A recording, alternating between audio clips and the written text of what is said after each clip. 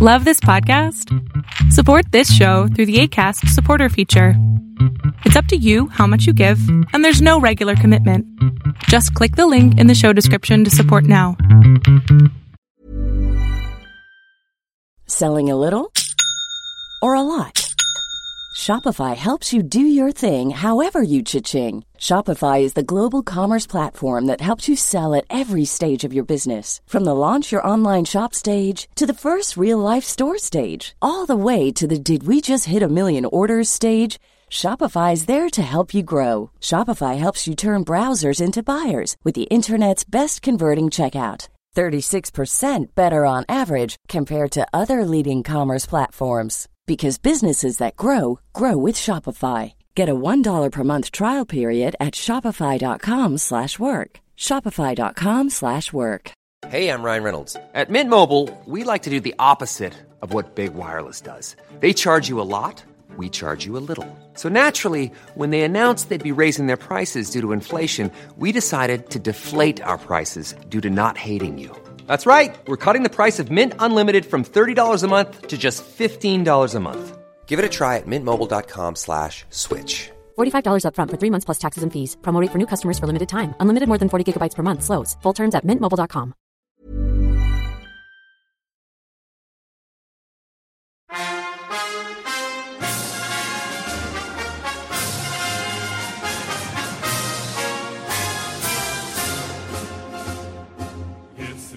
Greetings, comrades, and welcome to Eastern Border. We have switched our episode theme once again. I had some nice war stories for you, but I finally want to talk about something that really bothered me last month and that I couldn't get my hands on, and it turned into a bigger subject, all thanks to a Twitter conversation to Mr. Bowman. This is one of my listeners, a fellow Latvian.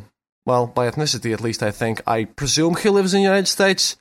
I'm not entirely sure, but most likely he does. However, I had a conversation on Twitter about sports, because I like sports, I've been involved in sports, and at the end of the episode I'll tell you how I actually played a single game in the Latvian national cricket team. Yes, Latvia has a cricket team, and I've played one game on a national level. It's bizarre.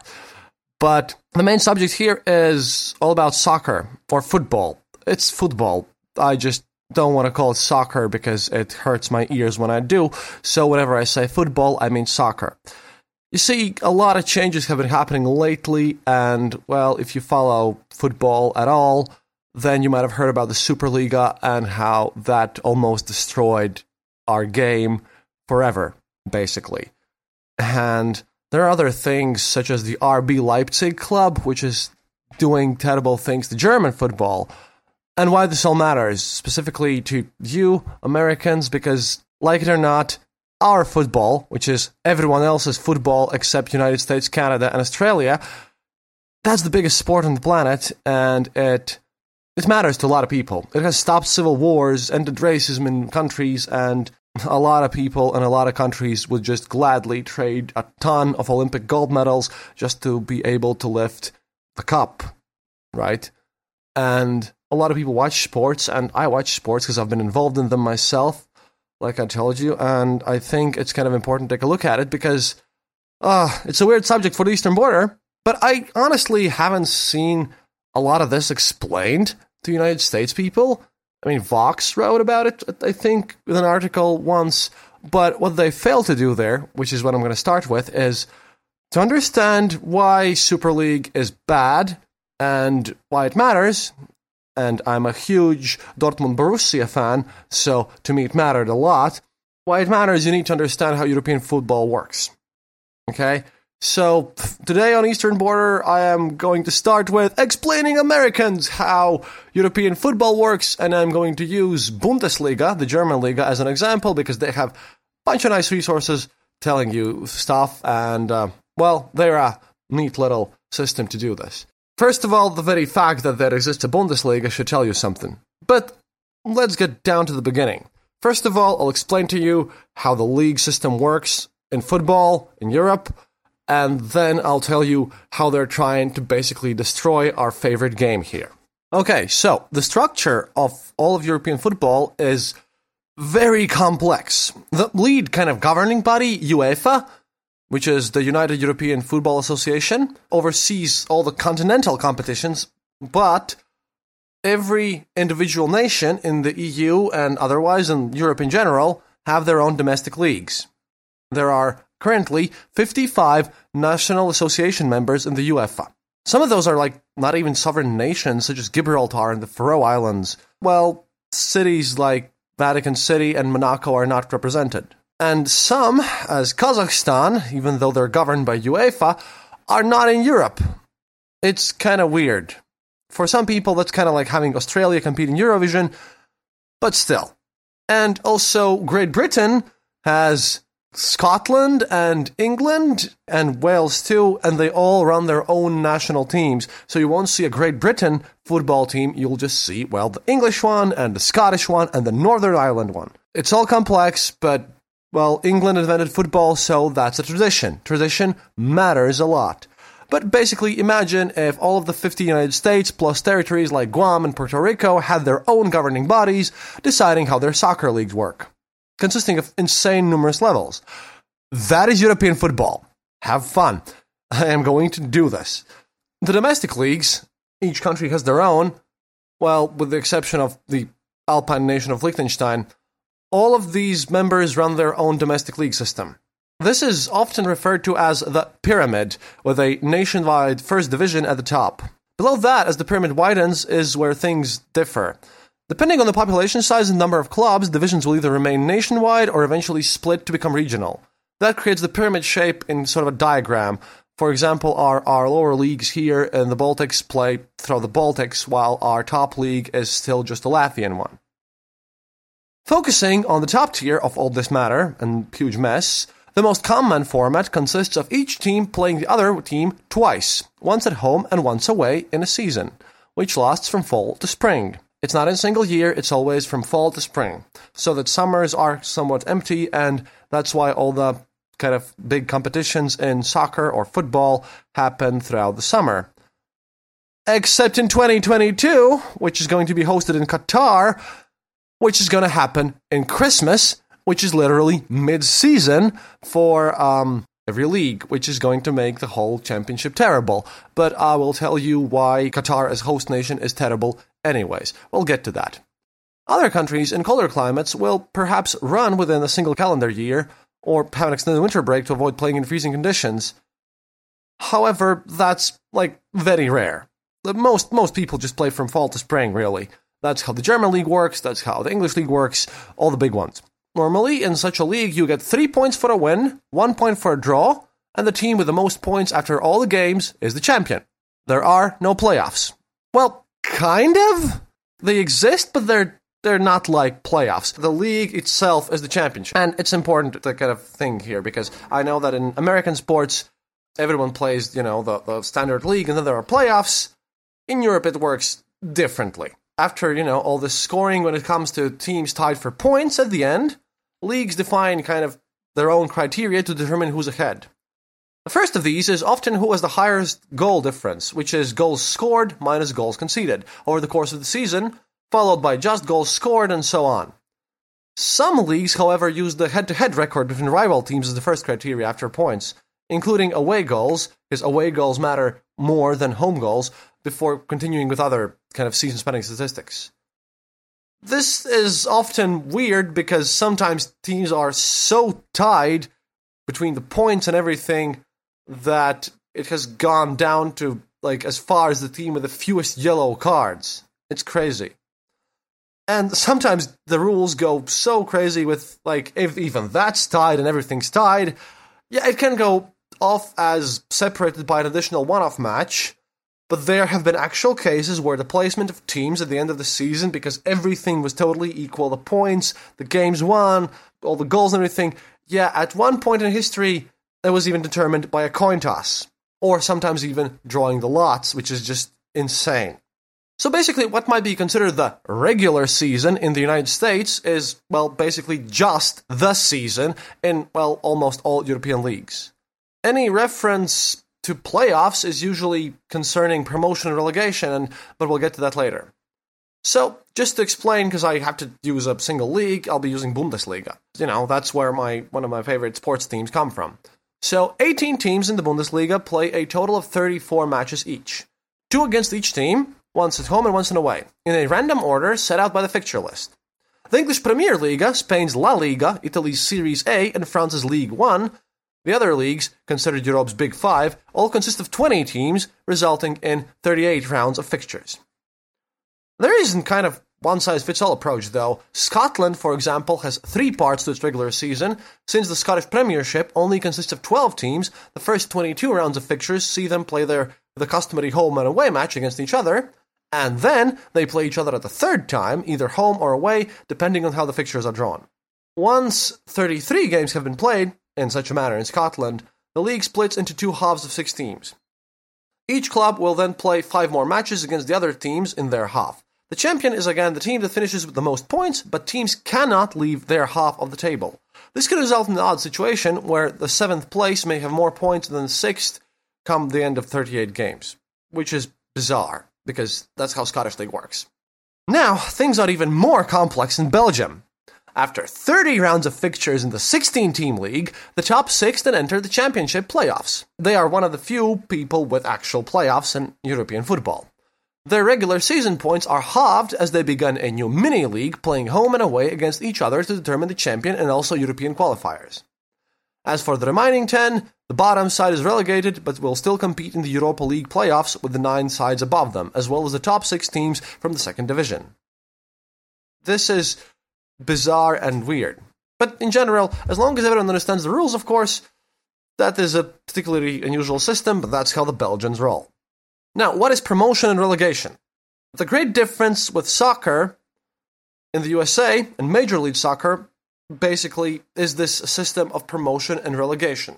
You see, in Europe, and I believe in South America too, but I can't speak about that football there, teams move between levels of the pyramid at the end of each season. That means a set number of clubs at the bottom end of a division, except like in the bottom-most league, obviously, will drop 1 level below. Sides finishing at the top end of all leagues, bar the first one, will move up a level. Obviously, things aren't quite that simple and are rarely uniform across leagues and countries. For example, the Bundesliga has 2 automatic promotion and relegation places. The top 2 sides at the end of the Bundesliga 2 campaign therefore replace the bottom 2 in the Bundesliga, which makes, well, everything kind of fun. There is one more spot in Bundesliga that isn't automatic. Since 2008, the team finishing 3rd from the bottom in the Bundesliga faces the side 3rd in Bundesliga 2 over 2-leg playoff. The winner then plays in the Bundesliga the following year. A kind of a similar thing is used in France's Ligue 1, although the team 3rd from the bottom there will face the winner of a series of playoffs between the sides finishing 3rd to 5th in League 2. Across the remainder of Europe's Big Five, they use another slightly different method. In the Premier League, La Liga and Series A, the bottom 3 teams are automatically relegated, but there are just 2 automatic promotion positions from the league below.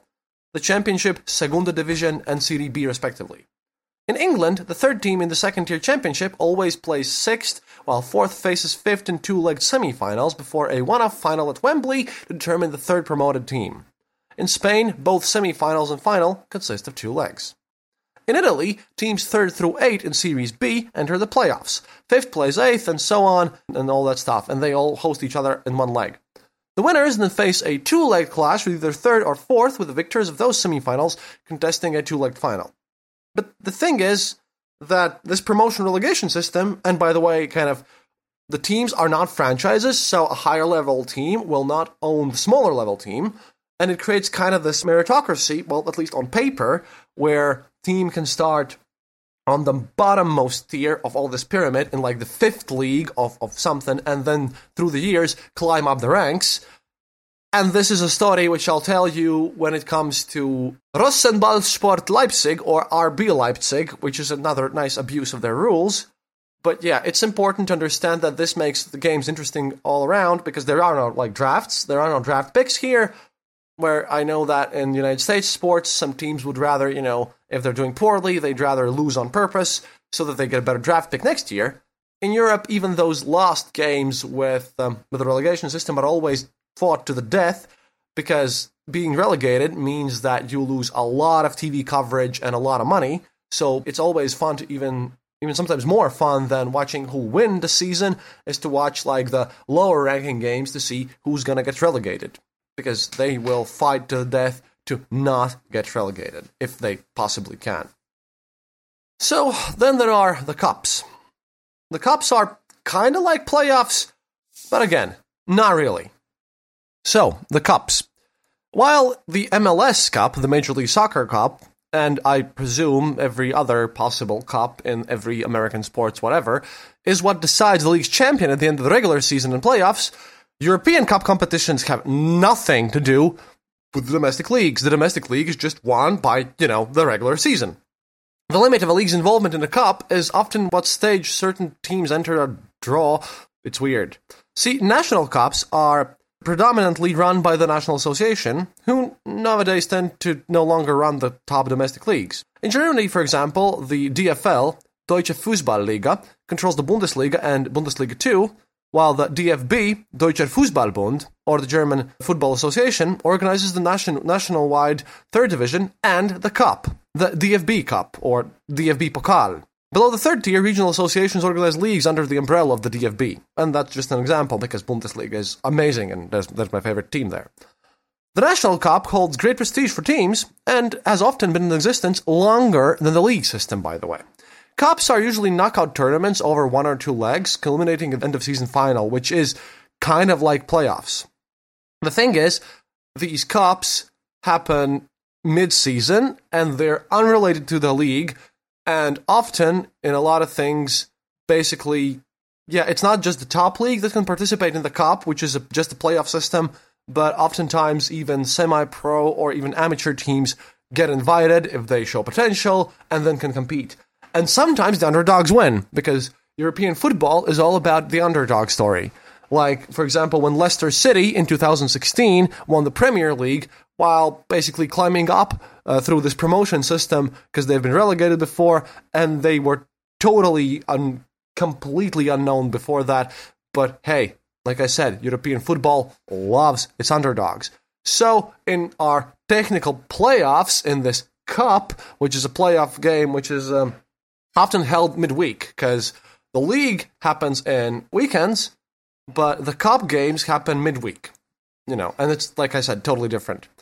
And the winners, by the way, of the cup, and as the league, are often also rewarded with European qualification if it's not been already achieved through their league position. And more on that later a bit. A team that wins both the top division and cup in their country is said to have won the domestic double. Because, there's always the cup winner and there is the league winner, and they're totally separate. In Germany, this has happened 16 times in Bundesliga, with, my rival club, Munich Bayern, completing the league and cup double on 11 occasions. 3 trophies is a treble, 4 a quadruple, and so forth. And, Bayern Munich used to be kind of the guys that I didn't like, because I'm a Dortmund Borussia fan, but now everyone hates RB Leipzig. You should hate RB Leipzig too. There are sometimes also secondary cups, by the way. A league cup organized by the league association was once common, but has started to fall out of fashion. From 2020-21, England is the only nation among top 5 to still hold a league cup. There are also cups available solely to teams outside of the top divisions or regional cups, often for non-professional clubs. Eligibility for these competitions, though, is as leagues get to most cups. And a special mention again to Liechtenstein. Although its teams compete in the Swiss league system, it does have its own domestic cup competition, allowing clubs from one of the world's 2 doubly landlocked countries a chance to compete in the Europa League under their national flag. That's different from AS Monaco, though. Monaco is an independent nation, but due to its size, it has no professional domestic league or cup, which means that the club plays in the French system and represents France in Europe. So, how does European qualification work? Because everyone wants to play in the Champions League. Champions League is the greatest league of all sports ever, period. You might disagree, but you're wrong. There is nothing more prestigious for any club sporting event ever than winning the Champions League. Sorry, United States, that is just objectively true. Like I said, same goes with the World Cup. Football or soccer might not be popular in your country, but everyone else in the world who follows sports and loves soccer as a result knows what the Champions League is. We love the Champions League and we hate it at the same time because it's all corrupt and terrible, but that's what we got, and that's awesome. Now, qualification for Europe, which is, what we use to qualify for the Champions League and other European leagues, is an odd phrase when, people always already play in Europe in various leagues. This refers to being able to compete in one of those continental club competitions organized by the UEFA. This does not include the European Championship, which is European nationwide championship known as the Euros, which is for national teams. Now, there are currently 2 Europe-wide club competitions, the Champions League and the Europa League. These will be joined in next year by the Europa Conference League as the third tier of European club football. This has nothing to do with domestic pyramid structure. There is no promotion or relegation between these leagues. Participation is based on the team's performances the previous season in their own domestic leagues. So, if you perform really well, then you qualify for the Champions League. If you perform slightly worse in your domestic thing, you qualify for the Europa League. And now if you perform kind of shabby, then you'll just join the third European Club Football League. These qualifications are basically decided by the league positions, although domestic cup competitions also usually offer a route into Europe.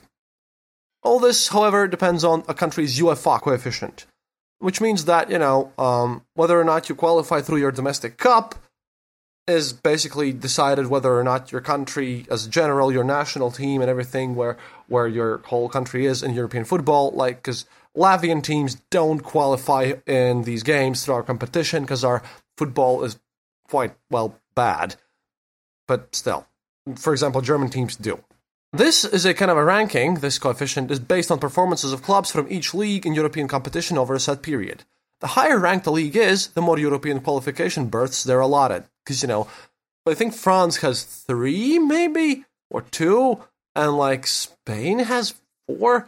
I know the Premier League has a lot, because, it's basically how well clubs from your country operate in European championships determines how many spots you get to participate from each country. Basically that. Some of these berths earn teams the right to go straight into the competition itself, beginning in the group stage. Others still have to go through qualifying, consisting of up to 5 rounds to reach the kind of European Championship thing for clubs. So qualification for Europe sometimes means qualifying for the chance to qualify for Europe. It makes sense if you think about it. Now, for the big one, for the Champions League, the base ruling is that the holders and previous Europa League winners are joined by the champions of the top 10 ranked nations, the 6 runner-ups from the top 6, and the 3rd and 4th place teams from the top 4.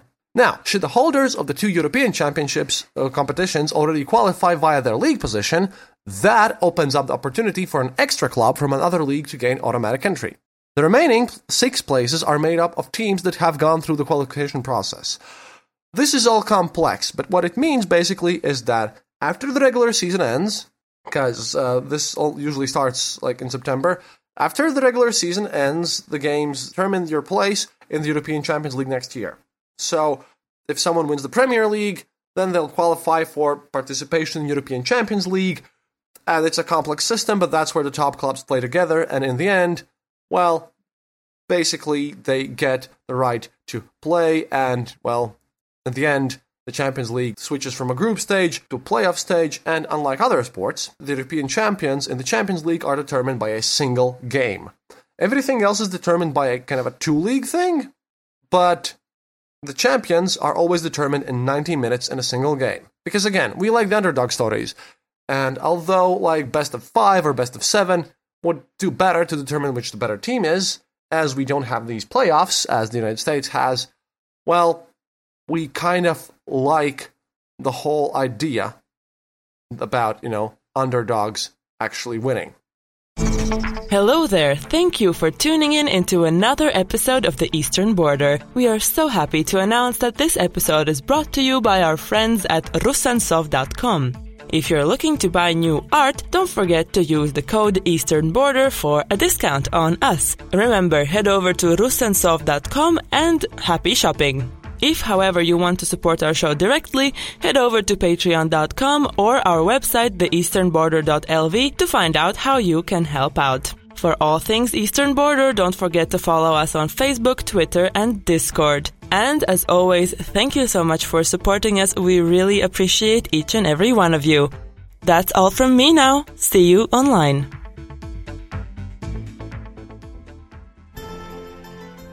This podcast brought to you by RussianVoiceovers.eu. Enjoy! It's that time of the year. Your vacation is coming up.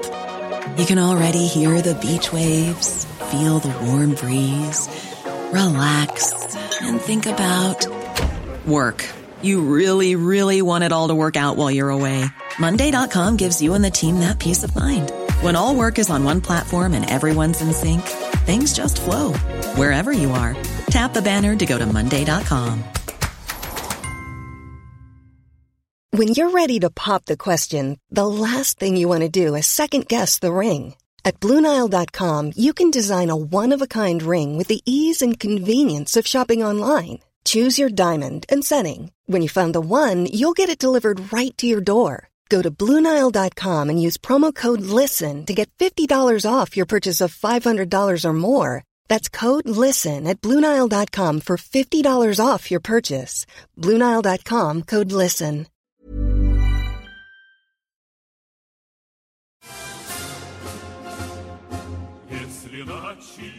So now that you know how all this thing works, at least I hope that you understood, but the most important part is the fact that to qualify for the European Champions League, you have to perform well in your domestic league, and there exists promotion and relegation, which makes the games interesting, and it's all done through the league system, and there's also the cup winner. But basically, the best teams get to play in the European Champions League, and it's determined solely by how well you play.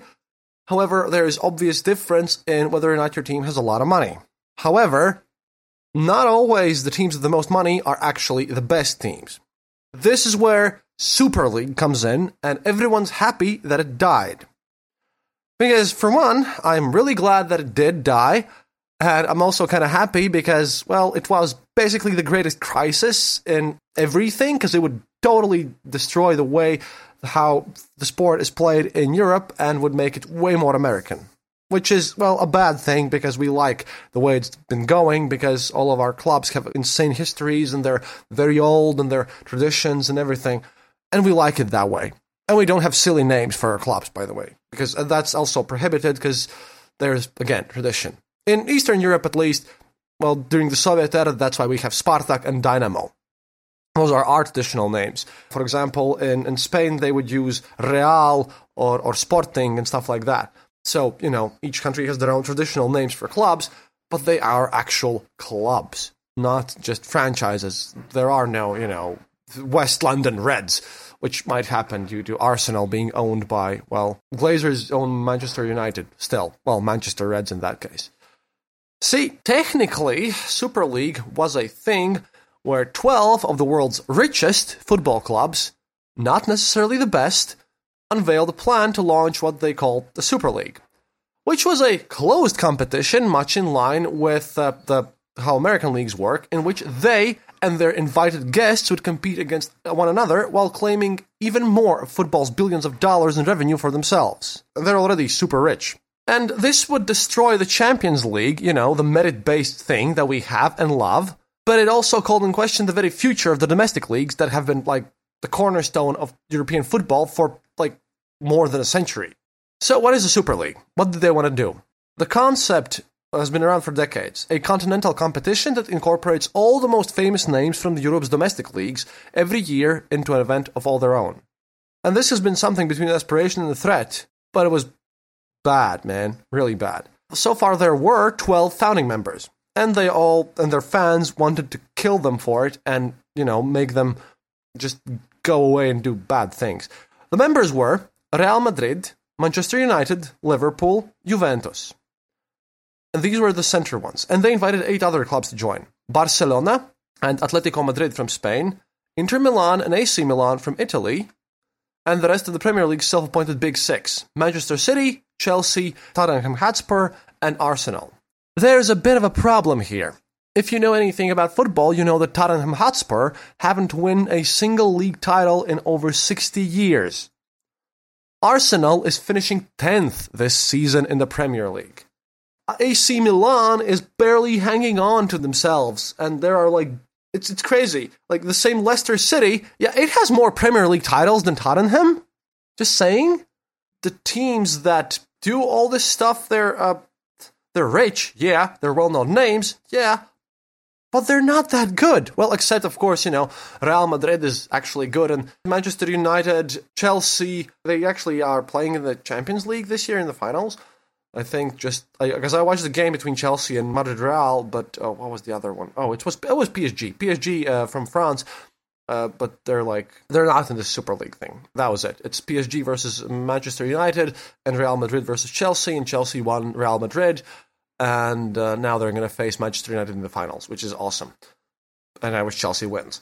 Basically, Tottenham and Arsenal would be just paying to get into the Super League, even though they wouldn't qualify, and just imagine watching your sports team lose all the time because they're not, they're famous, but they're not as good. And it was just kind of crazy. This was supposed to be joined by the PSG, Paris Saint-Germain in France, and Bayern Munich and Dortmund Borussia, technically. However, no one from France or Portugal or Germany agreed for this, because, what they wanted to do was the fact that they would have these 15 founding teams, which would form the bedrock, and they would have 5 other teams invited to play, and they would be split in 2 divisions, 10 in each, and they would still kind of play in their domestic leagues. However, there would be no relegation. There would be, these permanent members who would face off, against each other all the time, and that would make their games less special, and they would just, Arsenal and Tottenham would just lose every game they would play in that league, and it would just be they would just buy themselves into something pretending to be UEFA Champions League, which is decided by merit. And this was all about money. It was all about money because a lot of these teams have been spending, from the mentioned Super League teams, they have been spending insane amounts of money to buy superstar players, and they've been wasting it, and they're in massive debt. Barcelona is, just done. However, if you look at the Premier League teams, 5 of them are owned by the United States people, and they were massive bankers and investors ready to just, promote this sort of American-style league in Europe, which would destroy domestic leagues, which would cause a lot of trouble to the pyramid, which would destroy the dream. Sure, it's an ideal dream, but it sometimes happens, and we all root for it because we like the underdog story, the dream of, you ever getting to play with the top dogs. Because, now these big teams, they technically need to actually compete against the smaller teams, and they risk, actually losing to the smaller teams. That wouldn't be the case. And due to the United States investment from various banks and everything, basically each founding member would gain around $400 million immediately, merely to establish a secure financial foundation. And that is 4 times more than Bayern Munich earned last year for winning the Champions League. Okay? That would be kind of a loan, but it would be just crazy. But that's just the start. The clubs believed that selling the broadcast rights for the Super League, as well as the commercial income, that would be worth billions. And that would all go to them, rather than being redistributed to smaller clubs and lesser leagues through European football's governing body UEFA. Because the people that they get in their clubs and in the national teams, they all come from these smaller teams, from this pyramid. It all goes upwards, and you kind of grow as a player, and then you get to play the Champions League, and then you get to play in the Euros and the World Cups and everything. And that's crazy. And everyone hated it. Because, for example, if you're a fan of Russian main league, and you like, for example, Spartak Moscow, which are a great team, or you like CSKA or Zenit or something like that. Yeah, for people in other countries which are not the big 6, as I mentioned, the guys who automatically qualify, you have to go through qualification rounds. And it's just sometimes amazing to think that, hey, people from a small country like mine, or for example, Belgrade Red Star from Serbia, they have held the Champions League Cup once. They have won the European Champions League once. When some team from Belgrade, like Belgrade Red Star, gets to play Madrid Real, obviously the fans are going to flock into it, and it's a big celebration in Serbia. And what the Super League wants to do is just they wanted to cut off completely the chance for the smaller countries and the smaller teams, like Panathinaikos from Greece, or Beštar, or even like Belgrade Red Star, and all these other teams, or even Ajax, which is a good Netherlands team. They're really good. They don't have as much money, but they have a lot of talent. Yeah, they would never play these teams again. They would get invited 5 teams from Europe. Europe has 55 leagues. And these, 12 teams, or something, they were supposed to be 15, but whatever. So these teams would just play against each other, and then they would invite someone that they liked, and it was all based on money, and that would turn our, everything I just told you about in the previous section, completely around. But the fans responded, and this was amazing, because everyone went out and protested, and everyone just went, crazy about this, because this was about to destroy our sport. And then people started demanding a bit more. You see, in Germany, there's this rule that it's called 50+1, which means that 50% plus one share of a sports club has to be fan-owned. So you can, purchase basically your way into being a member of the club, and then you go to the meeting, and then you elect your chief executive officer, and then you get to vote on what the club does. So in Germany, the clubs, they report back to fans. And also, clubs there can't be named after their sponsors. This is why we're getting into RB Leipzig, which everyone hates, and so should you, which is kind of the big issue, how all this is changing, and why everyone hopes that the RB Leipzig project will burn to ground and die.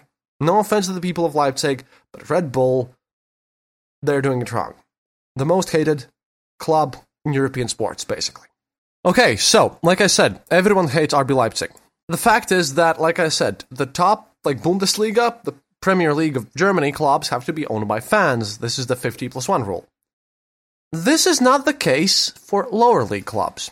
You see, a little over a decade ago, no one had heard of the club RB Leipzig. They did not exist.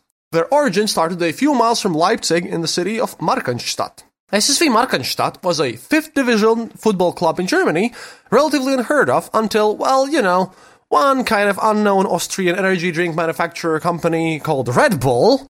The same guys who run Red Bull New York, but that's accepted in American football because you have the weirdest names there. I kind of like Columbus Crew SC for their attitude. However, Houston Dynamo makes me laugh because Dynamo was the names of the KGB-funded clubs in the Soviet Union. If you're a Houston Dynamo fan, go and wear that Soviet uniform. Dress up like a KGB person. You've earned it. Because your club names itself after KGB. Amazing. I hope they do well, really. Anyway, Red Bull bought the license. And it's illegal, again, for any club being named after their sponsors because tradition and fandom is super necessary. However, SSV Markranstadt is not, you can't market your energy drink off of this. They gave them 100 million euros to buy their players and just stuff them with money, and the RB Leipzig, during the time of 7 years, got promoted from the 5th league to the Bundesliga, where they're kind of in the 3rd spot, I think, right now, because they just are pay to win. If you basically play video games, then you know what that means. They are the pay to win guys, they're the rich assholes who just got a lot of money and then they got to play with it. They renamed kind of the club from SSV Markranstadt to RB Leipzig, but the trick is, due to the fact that you can't be named after the sponsors, you might know the fact that, hey, it's called RB and everyone knows it's basically Red Bull Leipzig.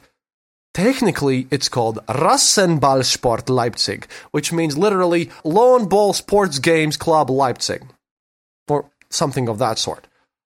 As you can see, they picked the name so that they could blatantly promote it. They're not there for the tradition, they're not there for anything else, they are there to promote Red Bull.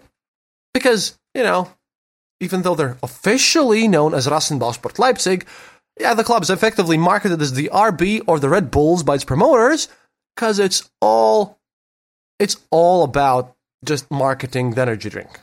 And obviously, this is why the club's hated in Germany, because they got a lot of money, they just slammed through the leagues, they just bought their way everything, they're just used to promote the energy drink, which is unheard of in European football. The club, obviously, is one of the most hated in Germany, because, Germans and most other people feel the club it doesn't fit into the ethos of our beautiful game. This is just a corporate gimmick. It's playing to the corporate needs.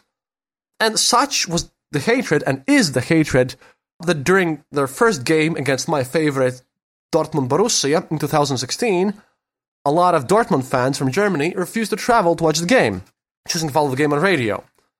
German Football Association, the Bundesliga, like I said, follows this 50+1 rule under which a club should own a majority of their rights. Now, membership to this club, and normally it costs 50 to 100 euros, which is from $50 to $100, $120, but then you get to vote. Membership of this club, 1,000 and more euros per year, and it only gives you non-voting rights. And all the proper members with the voting rights are all employees and associates of Red Bull. Like, every other club is owned by fans, this one's owned by Red Bull, and they're cheating the system once again by pretending to be fans and by legally not being named Red Bull and by legally being owned by fans. And this is just crazy.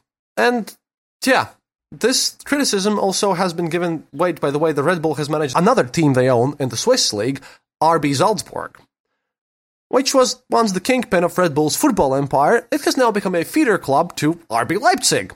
Some of their best players have also been transferred to Leipzig in the last few years. So, they just messed up the game that we love, and that also kind of shows the Superliga thing. And if you ever decide to root for RB Leipzig in European football, please don't. They're terrible. But like I promised to Mr. Bauman after all this football rant, and because, the game is close to my heart and I love it with terrible passion, I hadn't found anyone else explaining the sport and its issues and what's going on to Americans, so I did it. But here's the fun story that I promised to you, how I played that single game of Latvian national cricket team. Like I said, I like sports, and I know that Mark Sands, well, he's one of the first fans I got. I got Chris, I got Mark, and then there's other people that I just don't know. Those are the fans that I speak of in Facebook who've been listening to me since episode 1, and I know specifically that Mark is a baseball fan. So I looked up Latvian Baseball Federation, because we have some people playing baseball. Mostly American people, and I kind of stumbled upon the pitch where they play baseball in the field there. However, when I was visiting in Berlin, I had an Australian listener there, still have, won't mention his name because I know he values the privacy. However, he spent a lot of time explaining cricket to me, because he's an Aussie, and Australians, and also some Australian fans, by the way. I know every Australian that I've seen loves the sport, and we've had listeners coming to visit and watching the Ashes games. So what happened was that this Australian listener explained the rules of cricket for me, and I was just interested to make sure, just to check out kind of the weirdest sports around, because in Latvia, number one sport is hockey, which is then followed by basketball, which I don't enjoy a lot, and then there's, football, which I do enjoy. But I just checked up on cricket, because Latvia has a lot of migrants from India, because they get their student visa, and we also have this rule that if you invest in a small business or real estate for a lot of money, then you get permanent residency in Latvia, which is an EU member, so then you can go to other EU countries. And we have really, really good universities, so a lot of people actually come and study here.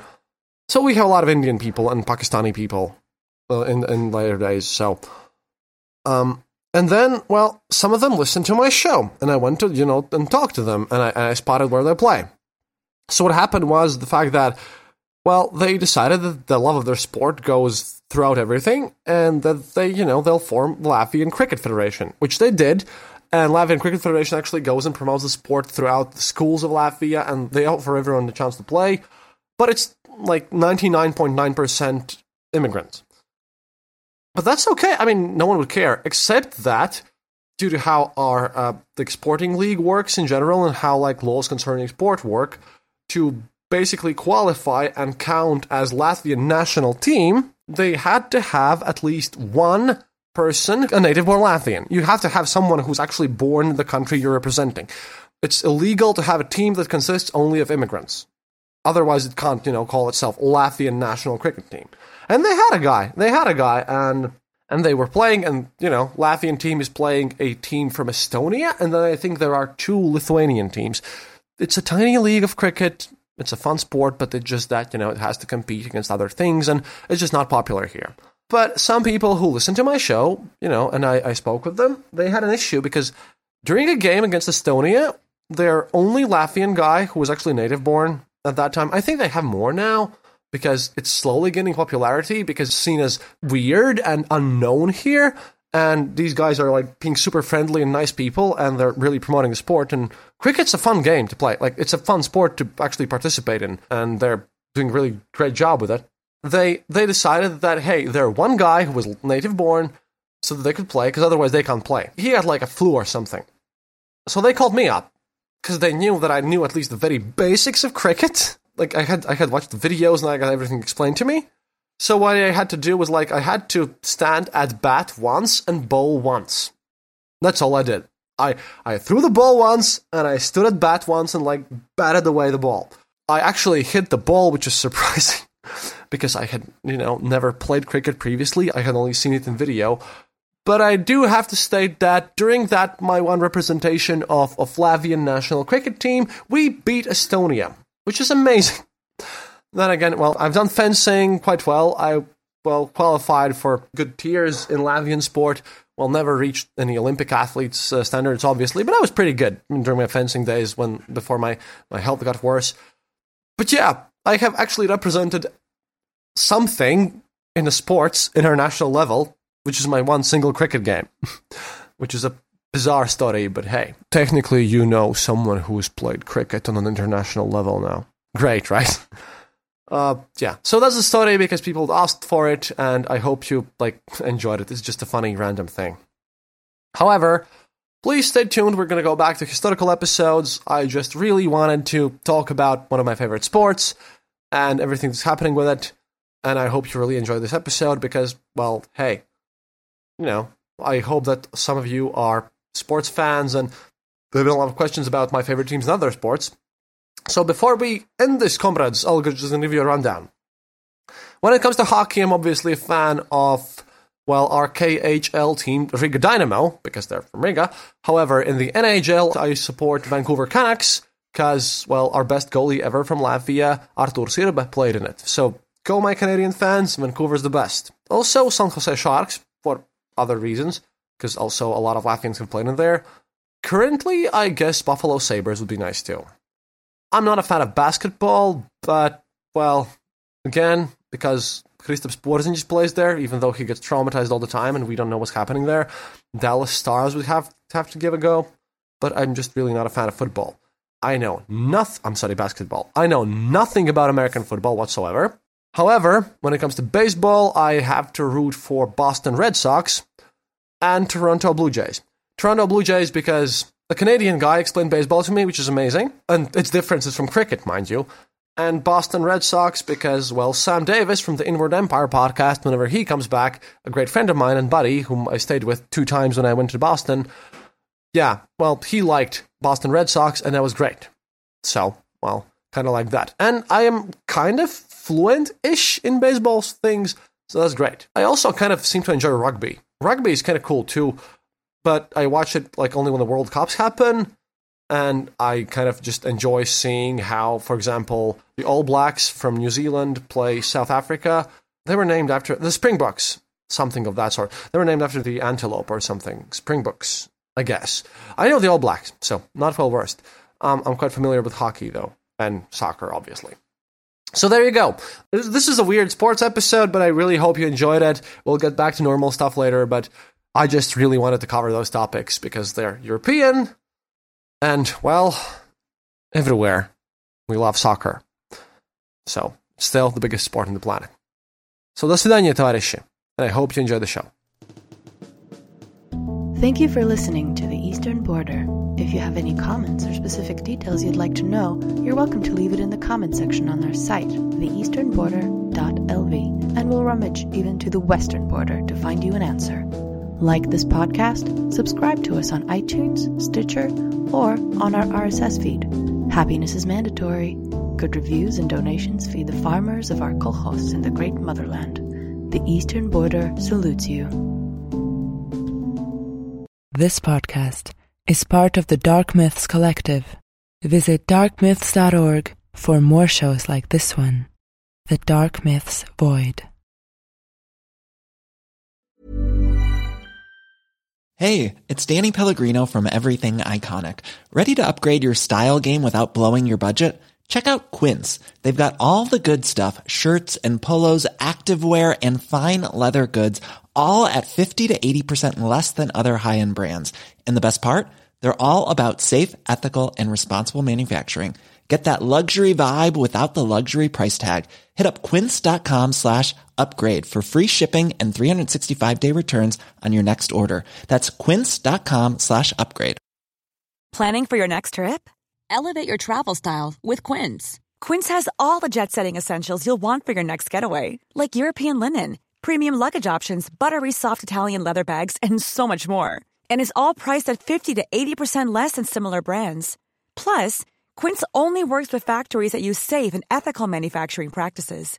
Pack your bags with high-quality essentials you'll be wearing for vacations to come with Quince. Go to quince.com/pack for free shipping and 365-day returns.